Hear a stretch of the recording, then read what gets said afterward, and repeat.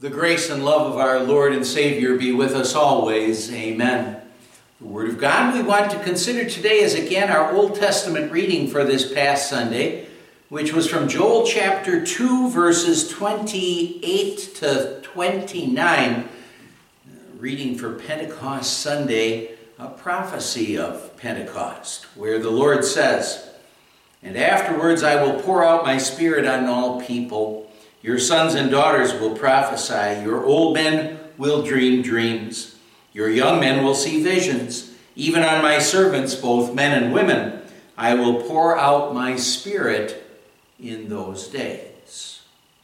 My dear friends in Christ, in our reading, our Lord tells us the result of the outpouring of the Holy Spirit on all people. And he says, your sons and daughters will prophesy. Your old men will dream dreams. Your young men will see visions. That dreaming dreams and seeing visions, that especially took place in the early Christian church when God gave special revelations to the apostles and the evangelists so that they were able to write the words of Scripture of the New Testament. Well, even though God could still give us those visions and dreams, the fact of the matter is that today we have no promise from God saying that He will give us those dreams and visions. Oftentimes people really wish they got those dreams and visions to tell you, should you take this job offer, should you marry this person, things like that. But God nowhere tells us that He's going to give us dreams and visions like that today. So if you think you got a vision or a dream that you think might possibly be from God, the important thing for us to do is always to look at those dreams and visions and say, is this what God is also telling me in the Scriptures? And if it's not, well, then we better beware of those dreams and visions. But the more important result of the outpouring of the Holy Spirit isn't those dreams and visions today. The result of the outpouring of the Holy Spirit on all people is the prophesying that people will do. And when we hear the word prophesy, we usually think about foretelling the future. We think about Micah's Bethlehem prophecy saying that Jesus would be born in Bethlehem, for example, or Isaiah's prophecy that the virgin will give birth to a child. But here the word prophecy doesn't talk about foretelling the future, really. It's talking about preaching the gospel, sharing the message of God's grace and love. And well, when we're filled up with the Holy Spirit, when we're regularly and faithfully studying God's Word, that enables all of us to be people who can prophesy, who can talk about the Savior. We can be transformed just like the Apostle Peter was, for example. And now think about it. He and all the other disciples before Christ suffered and died, they were confused and they weren't all that equipped to go on out. But then what happened? Well, they weren't all that equipped. And think about it, even what Peter did is he ended up denying Jesus 3 times when first he was confronted by that young servant girl in the high priest's court. But then think of what happened to him. He was filled up with the Holy Spirit. And think of the bold preaching that he was able to do on the day of Pentecost and following that in the early Christian church.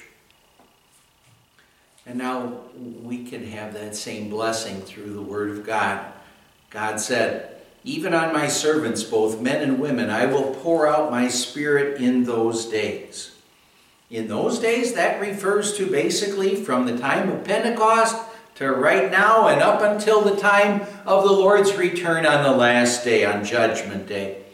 God is pouring out His Holy Spirit, His Comforter, on us, because He wants us to talk about our Savior.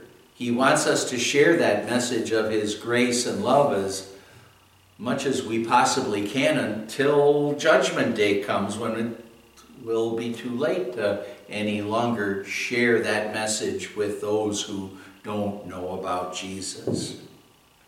Well, years ago, at the University of California, there was a study that was made of termites, and the result of their study, they printed up all these pamphlets called The Control of Termites, and thousands of those pamphlets were printed, and they were stored on shelves, and they were stored for a while, and when it was time for them to be distributed, it was kind of surprising to learn that the termites actually had eaten the whole stack of pamphlets hollow. This illustrates really what tragically is happening in our world today. What's tragically happening in our world today is, well, all the latest scientific discoveries, vaccines, antidotes, that won't help our world if sin and unbelief is eating away at our hearts. What our world so much needs, and what each of us needs, is to be filled more and more with the Holy Spirit, so He can help us to fight against sin and Satan's temptation toward unbelief, and help us to live more and more for our Lord. Let's thank God that He has poured out His Holy Spirit on us, and that He is still pouring out His Holy Spirit, His comforter on us, well, through the Word and through the sacraments, through baptism, through the Lord's Supper. And now, we probably won't ever be blessed like those early disciples were, to have those tongues of fire that came and rested on their heads. But we do have the Holy Spirit in our hearts. We do have the Holy Spirit in our hearts, so we can look forward to eternal salvation. And what we can also do is prophesy boldly about Jesus the Savior. That message, which really is the best comfort that there is, the real only solution to the problems and troubles of this world. Jesus takes away our sin and our guilt and gives us real life now and forever in heaven. The result of the outpouring of the Holy Spirit on all people will be more and more souls being added to God's believing family. And you and I will have the comfort of knowing that we are forgiven, that we have our Savior with us every day, every moment of our lives, and we will one day be going home to be with Him forever in heaven.